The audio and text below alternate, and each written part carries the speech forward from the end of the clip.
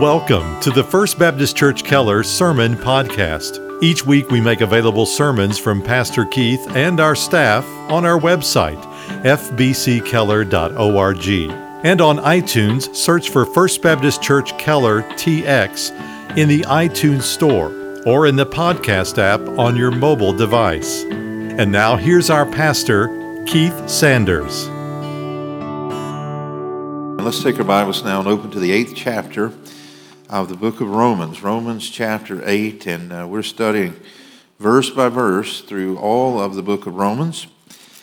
And when you get to chapter 8, we kind of breathe a sigh of relief, don't we? We've come up that mountainside, as we saw last week, and planted our flag at Romans 8, verse 1, which says, as Nan quoted, "There's therefore now no condemnation for those who are in Christ Jesus."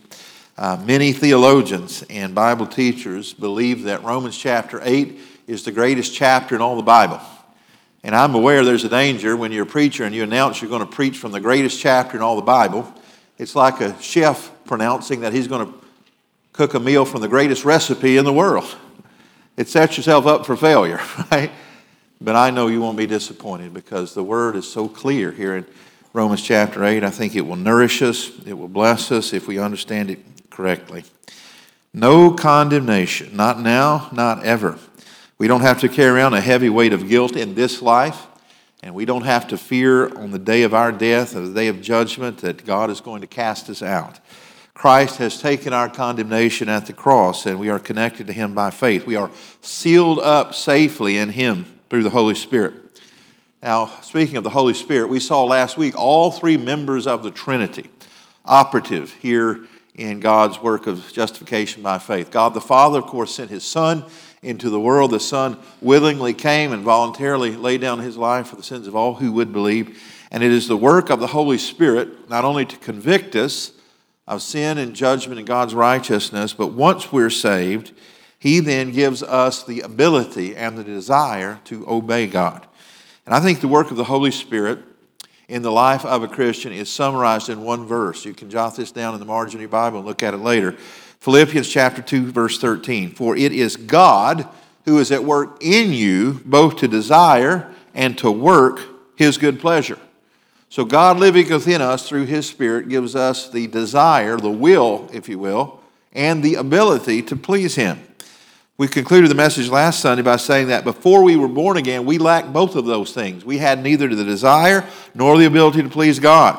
But now that we are born again, God's Spirit gives us both of those things, the will and the ability to obey. And that is what it's like to be a child of God, living in a state of desire to please Him. I think that's a good starting place for our text today, which is really God's contrasting the two categories of humans in the world. So let's read beginning in verse 5, chapter 8 of Romans. For those who are according to the flesh set their minds on the things of the flesh, but those who are according to the Spirit, the things of the Spirit. For the mind set on the flesh is death, but the mind set on the Spirit is life and peace. Because the mind set on the flesh is hostile towards God, for it does not subject itself to the law of God, for it is not even able to do so. And those who are in the flesh cannot please God. However, you are not in the flesh, but in the Spirit, if indeed the Spirit of God dwells in you. But if anyone does not have the Spirit of Christ, he does not belong to Him. If Christ is in you, though the body is dead because of sin, yet the Spirit is alive because of righteousness. But if the Spirit of Him who raised Jesus from the dead dwells in you, who He raised, Christ Jesus, from the dead, will also give life to your mortal bodies through His Spirit who dwells in you. So then, brethren, we are under obligation, not to the flesh, to live according to the flesh. But if you are living according to the flesh, you must die. But if by the Spirit you are putting to death the deeds of the body, you will live. For all who are being led by the Spirit of God, these are the sons of God. I think we'll stop our reading right there. It might surprise you that I said earlier that there are only two categories of people from God's perspective in the world. Now, from the human perspective, we have all manner of ways of categorizing one another. Rich and poor, black and white, educated and illiterate, tall, short. The list goes on and on, almost indefinitely. But let's look back up to that summit verse for a second. Romans 8:1. There is therefore now no condemnation for those who are in Christ. Those are your two categories of people. Those who are in Christ and those who are not in Christ. Those who share in that mystical union with his death, burial, and resurrection, and those who are outside of a saving relationship. A great picture of this, I mentioned this briefly in one of the services last week, is Noah's Ark. Remember, God warned the world that he was going to send a flood, a deluge, because of the sinfulness of man. And Noah began to work on that ark, and we believe it probably took him about 100 years. And I take it that all the while, that during that period of time, anyone who repented could have gotten on that ark. But no one did, save Noah and his family. And there came a day when God told Noah to take his family and get in the ark, and the scripture says God sealed up that ark. And when the flood came, Noah was inside, he was in the ark, and everyone who was outside the ark suffered God's wrath. And in a great spiritual state, that's true for those who are in Christ. We are safe. We are preserved for the wrath that is surely to come. But we also have the indwelling presence of the Spirit in the here and now that leads us into all truth, that helps us to understand the Scripture and leads us to all righteousness. So, two kinds of people in the world. Now, the Bible uses a number of contrast and comparison words, but it's really the two same categories of people. For example, we talk about those who are lost and those who are saved. We talk about those who are spiritually blind and those who have spiritual sight. We talk about the sheep. We talk about the goats, the righteous, the wicked, those in Christ, those who are in Adam, children of God. And Jesus said to the Pharisees, you are children of who? The devil. Now that kind of chafes us a little bit because it doesn't sound right. Because many of us grew up in faith traditions that taught a doctrine called the fatherhood of God and the brotherhood of man. And the idea is that old Coca-Cola commercial, we buy the world a Coke, right? We sit around the campfire and sing together, and we're all one in humanity. Problem is the Bible teaches just the opposite, that there are two families.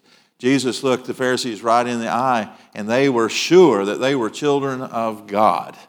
And he said, you are our children of your father, the devil. Now that seems very harsh. Now there is a sense in which God grants life to all humanity, and he gives good gifts, and there is times when it rains on the just and the unjust. He is fatherly to all, but he's truly, in the real sense, only the Father to all of those who put their faith and trust.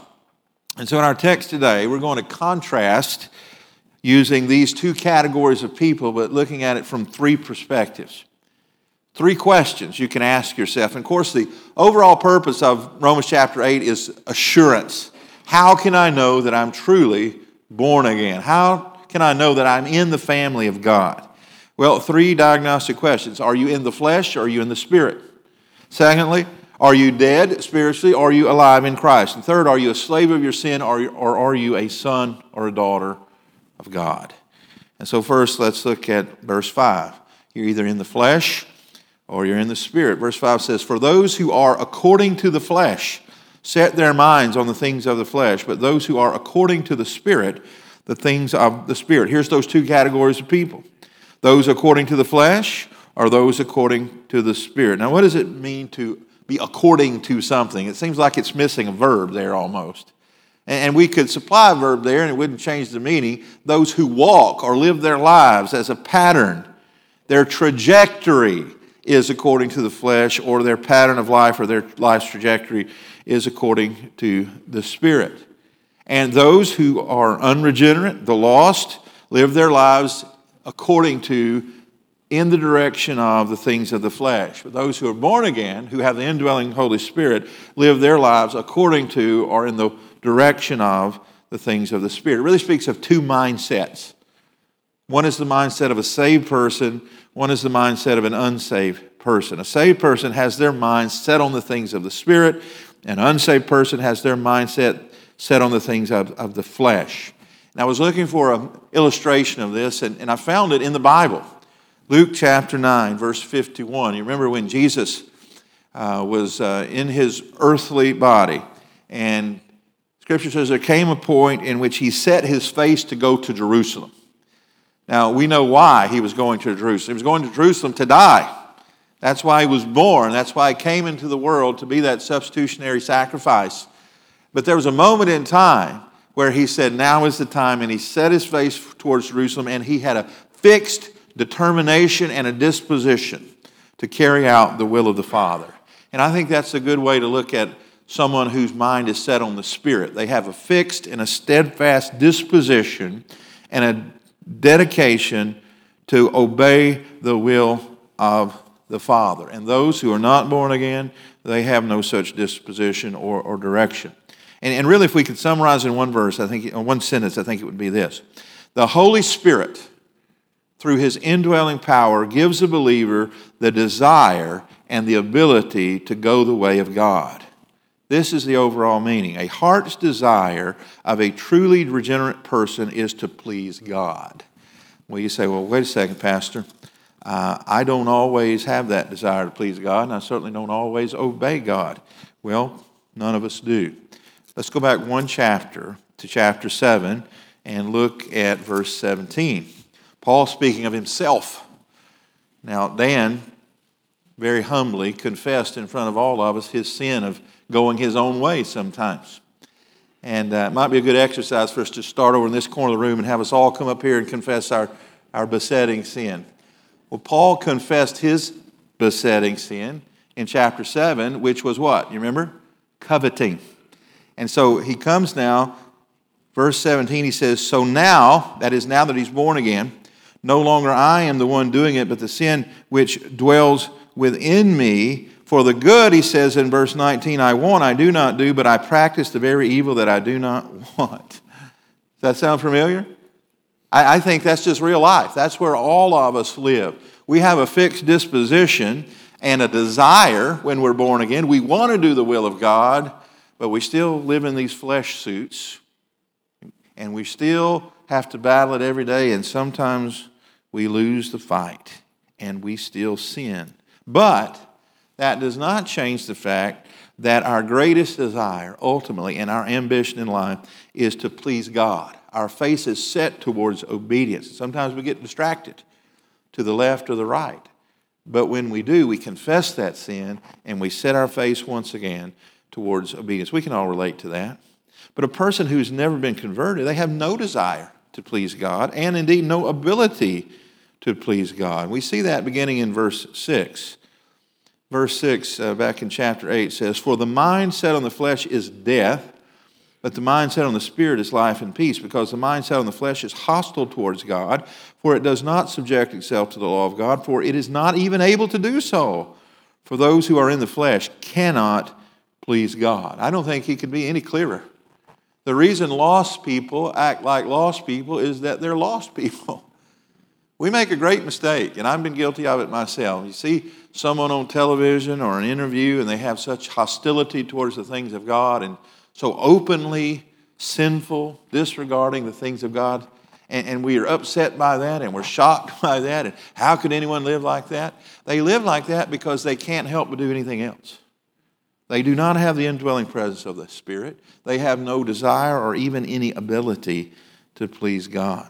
And so you see this next contrast is, are you dead spiritually, or have you been made alive? So know what he says there about death. Verse 6, for the mind set on the flesh is death. He doesn't say it leads to death. What's he say? It is death, present tense. The walking dead. Yes, people are sitting up and taking nourishment, our neighbors and lost friends. They go to work every day. There's a heartbeat. But spiritually, they are dead while they live. I've been saying this last few weeks. I want to reiterate. The Bible speaks of 3 deaths that are the result of sin. Number 1 is physical death. There is physical death in the world today because of the sin of Adam and Eve. And all of us go to funerals, and we're reminded every time we do of the high cost of sin. But there's also spiritual death, which is separation from God. And we're all born spiritually dead. And we have no spiritual life until the Holy Spirit breathes life into us and we're born again spiritually.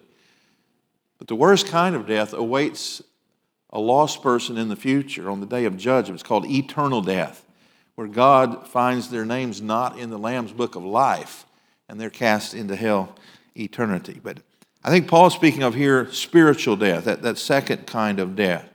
That's the condition that a lost person is born into the world with, the condition that all of us were in before we were saved. Paul describes it this way, even of his own condition, that before we were saved, we were dead in our trespasses and sins. That's spiritual death. And I know many of you are studying in your Sunday school classes in the book of Ezekiel, right? And I believe last Sunday you looked at the 37th chapter. And just listen to these words again and think of them in terms of your own spirit that was made alive through the Holy Spirit. Scripture says, the hand of the Lord was upon me. That's Ezekiel. And he brought me out by the Spirit of the Lord and set me down in the middle of the valley. And it was full of bones. And he caused me to pass among them round about. And behold, there were very many on the surface of the valley. And lo, they were very dry. I think he describes these bones as dry bones in case someone who's a skeptic would say, well, these people weren't really dead. They were close to death. Not only were they skeletons, they were dry bones. No hope of any life in them. Verse 3, he said to me, Son of man, can these bones live? And I answered, O Lord God, you know. And again he said to me, prophesy over these bones and say to them, O dry bones, hear the word of the Lord. Thus says the Lord God to these bones, behold, I will cause breath to enter you, that you may come to life. And I will put sinews on you, make flesh grow back on you, cover you with skin, and put breath in you that you may come alive, and you will know that I'm the Lord. And so I prophesied as I was commanded, and as I prophesied there was a noise, and behold, a rattling of the bones coming together, bone to its bone. And I looked, and behold, sinews were on them, and flesh grew on, skin covered them, but there was no breath in them. And then he said to me, prophesy to the breath, prophesy, Son of man, and say to the breath, thus says the Lord God, come from the four winds, O breath, and breathe on these slain, that they may come to life. So I prophesied as he commanded, and the breath came into them, and they came to life and stood on their feet, an exceedingly great army. Now he's talking about the nation of Israel specifically, but this is a great spiritual metaphor for what happens with every Christian who is dead in their sins, and they hear the gospel message, and they're convicted of their sins, and God grants to them faith and repentance, and the Holy Spirit breathes life into them. And that which was dead comes alive. And thanks be to God, there's a great army of us in the world today. The Bible says there's going to be so many that no man can number them there in heaven. But spiritually dead people are like this army with dry bones. They cannot and have no hope of responding to the things of God. Now, I think when we're spiritually dead, before we're born again, we're dead in three regards. Number one, we're dead to God. We don't see His hand in anything.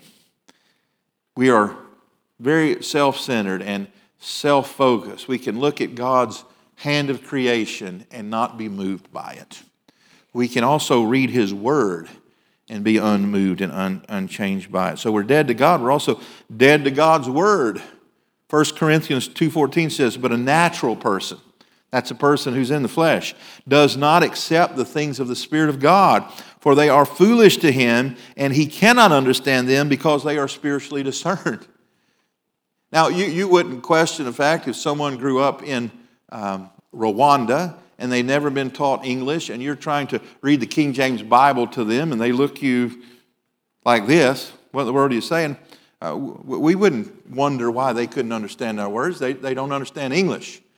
But in a spiritual sense, we can read the Bible, even though it may be in their native tongue, but if they don't have the Holy Spirit within them, we might as well be speaking a foreign language. It does not move them. They're dead to God. They're dead to God's Word, and they're dead to God's people. They don't have any affection. Matt talked about our affections in his prayer earlier.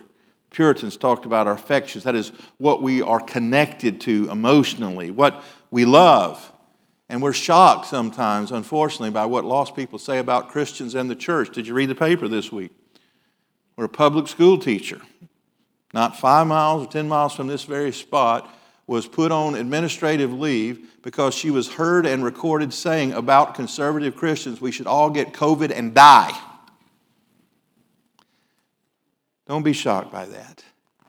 This is a person who does not have the Spirit of God.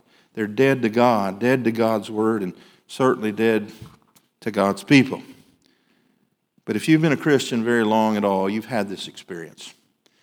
Maybe you hear some sermon that you get a tape of, or some hymn you're introduced to that moves you, and you go and share it with your lost friend or family member or neighbor, and they look at you stone-faced. They're absolutely unmoved by it. Don't be shocked by that, because these things are spiritually discerned, and they don't have the Holy Spirit. Why aren't they moved? Well, verse 7 and 8 says, because they lack the ability. Because the mind set on the flesh is hostile towards God. For it does not subject itself to the law of God, for it's not even able to do so. For those who are in the flesh cannot please God. That doesn't mean that your lost friends don't do admirable things. Many times lost people do heroic things, but it doesn't please God because they do them in the flesh. They do things other than the reason God wants us to do everything, that is for His glory. And of course, the ultimate commandment that Jesus says all the others hang on is love the Lord your God with all your heart. And if they don't love the Lord with their heart, they have no ability to please God, no matter how many admirable qualities they have. But I think verse 9 is a crucial verse here. He used a transitional word. In English it says, however. And remember, Paul is speaking to the Roman Christians. He's assuming these people are born again. And he's using a contrasting word. However, you are not in the flesh, but in the Spirit, if indeed the Spirit of God dwells in you. But if anyone does not have the Spirit of Christ, he does not belong to Him. There are two categories of people, I'll say it again. Those who have the indwelling Spirit, the born again, and those who are not, those who are still in their sins. Now, unfortunately, there is a great misunderstanding around these verses that would say Paul's not talking about two categories of people, he's talking about more than two categories. One of these misunderstandings comes out of the charismatic church. And they would put humanity into three categories. They'd say there's the lost, there's the saved who yet to have the Spirit, and then there's Christians who have the Holy Spirit. Of course, they equate having the Holy Spirit with some visible manifestation, speaking in tongues or rolling around on the floor or whatever they say is a manifestation of the Spirit. That's not what Paul's saying. He's saying there's two categories of people. There's the lost and the saved, not the lost, the saved, and the fleshly. We don't have to wait some second blessing later in life to know that we're born again. Remember, the purpose of this chapter is assurance for those who are truly saved. And so he puts that notion that there's three categories of people to bed once for all in verse 9. Listen to it again. He says, you are not in the flesh but in the Spirit, if indeed the Spirit of God dwells in you. But if anyone does not have the Spirit of Christ, what? He does not belong to Him. So there's not a category of Christian who does not have the Holy Spirit. And it's not manifested because you speak in some unknown tongue or you behave foolishly. The evidence that you have the indwelling presence of the Holy Spirit is a changed life. It is indeed the fruit of the Spirit. Now he comes to verse 10 and he goes back to that theme of chapter 6 and 7, which is the mystical union, being united with Christ. And so in verse 10 he says, if Christ is in you, though the body is dead because of sin, yet the Spirit is alive because of righteousness. Now, when we become Christians, when we're born again, that doesn't take away the first death, does it? Christians die, don't they? That's the way God has said it would be until Christ comes for His church. Now, one day, according to Revelation 21, He's going to get rid of all death, but Christians die just like lost people. But even though our body is dead, or as good as dead, is what it really says here, yet our spirit is alive because of righteousness. Whose righteousness? Ours? No. Because of imputed righteousness was from Christ. Verse 11.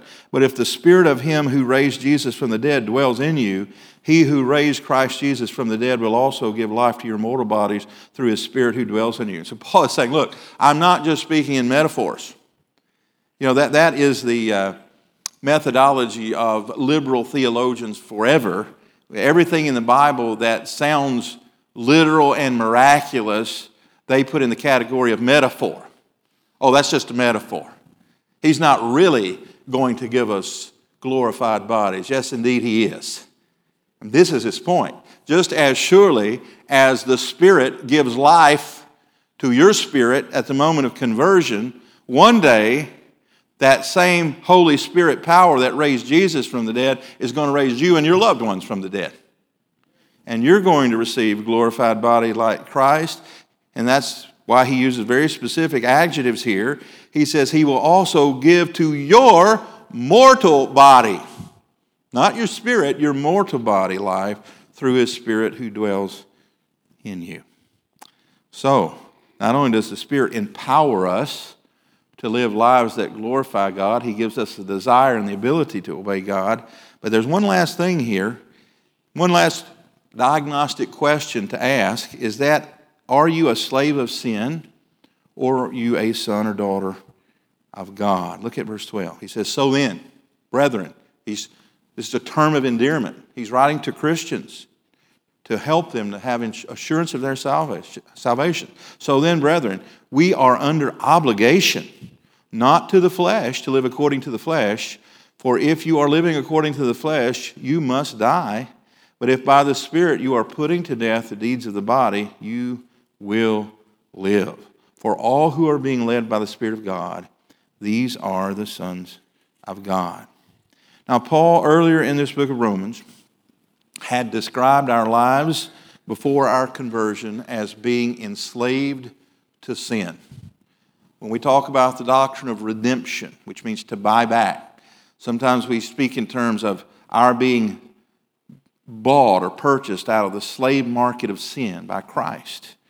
And those are very good metaphors and apt descriptions of what happens at conversion. But we are no longer slaves of sin. Our identity has been transferred out of the dominion of darkness into the kingdom of God's dear Son. We are no longer under sin's authority and dominion in our lives. That is, we no longer must sin. We now that we're born again and have the indwelling Spirit have the ability not to sin, if I could say it that way. We are set free to serve a new master, the Lord Jesus Christ. And Paul is reminding believers of this basic Christian truth. We don't have to sin. Verse 12 says we have no obligation to the flesh. We're not required to any longer because sin doesn't own us as it once did. In fact, he says, here's what we should be doing instead of submitting to the flesh. We ought to be mortifying the deeds of the flesh. All of you, whether you've had biblical Greek class or not, know the term mortification. Mordos, death. To put to death the deeds of the flesh. What are the deeds of the flesh? They're sins.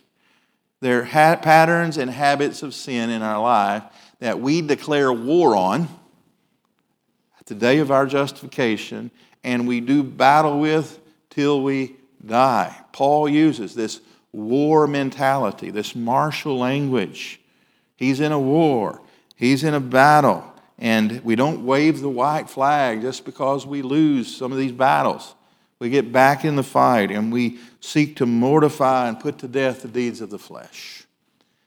Another term that Paul uses is in terms of taking off and putting on garments. We've got to be constantly taking off dirty garments of sin and putting on white robes of righteousness. And we do this continually, taking off and putting on to the day that we die or till Christ returns for His church. But we do so with the knowledge that we no longer are obligated.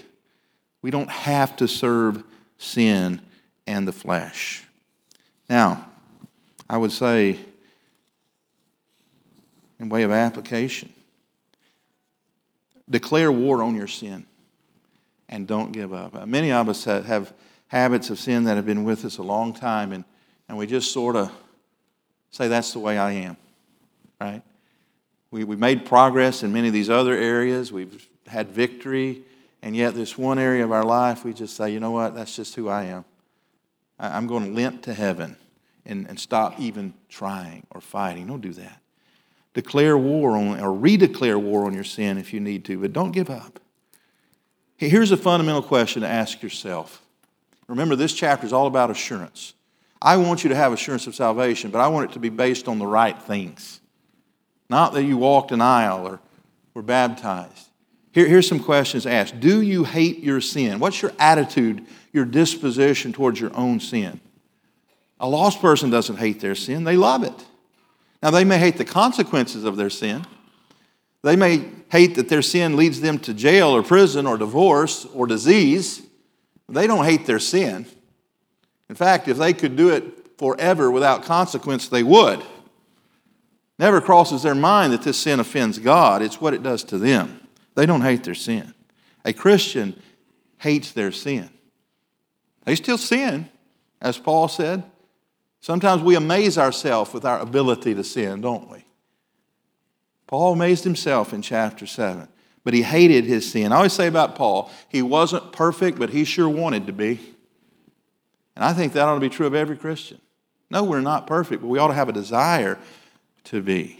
So when people come to me, as they often do, doubting their salvation, wanting me to give them assurance of their salvation, I say, I can't do that. That's above my pay grade. But I will ask you some diagnostic questions, and you can jot these down in the margin of your Bible.